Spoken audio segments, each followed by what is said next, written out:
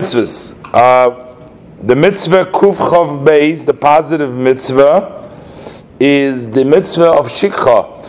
That when you forget a bundle in the field, you're not allowed to go ahead and pick it up, and the mitzvah is to leave it there. So we have both the positive and the prohibition. The positive is the 122nd mitzvah.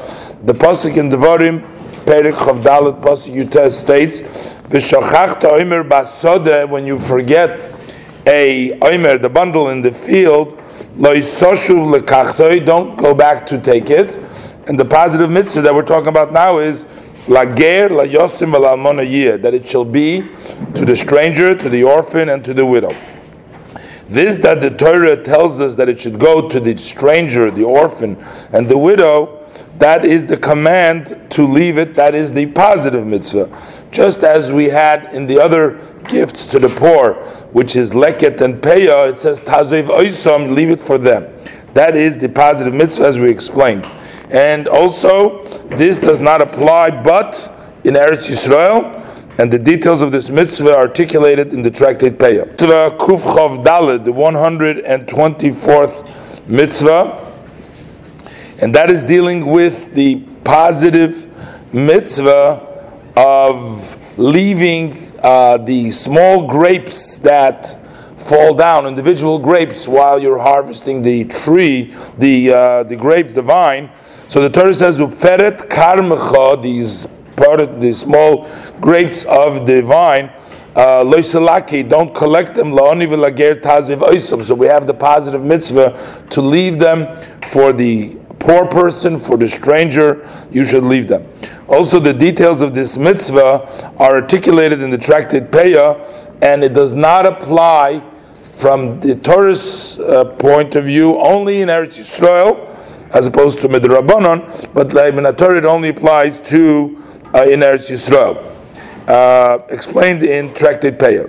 Of things, we have a mitzvah Reish Yud Gimel. This is the prohibition against collecting these small grapes. In the pasuk says in Vayikra Perek Yutes pasuk Yud, Uferet karmecha loiselakit, not to collect those small grapes.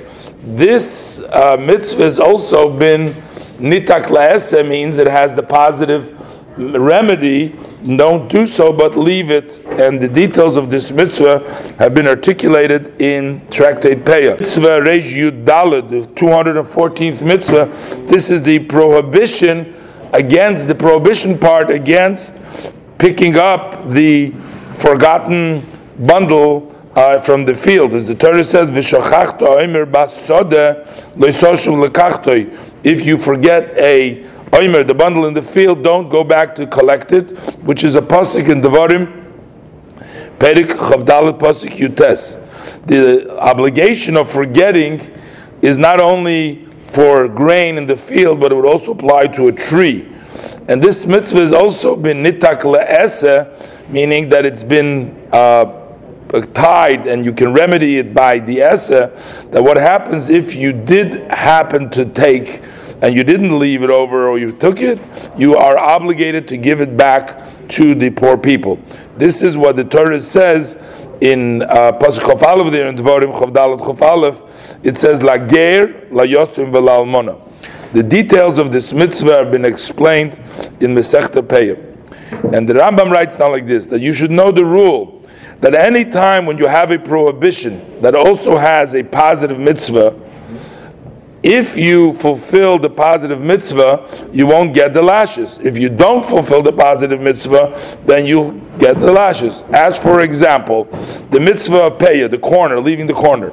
If you cut the field, you will not be liable for malchus if you cut it down, but you can later on go ahead and make it up by giving it even after the cutting. So you violated and you didn't leave a piece in the field, but you can give it later. Likewise, even if you went and you threshed the wheat already, and you grinded him, and you kneaded him, so you can give from the dough the amount that you would be liable from the Peya. But what happens if these wheats are totally lost, or they were burnt?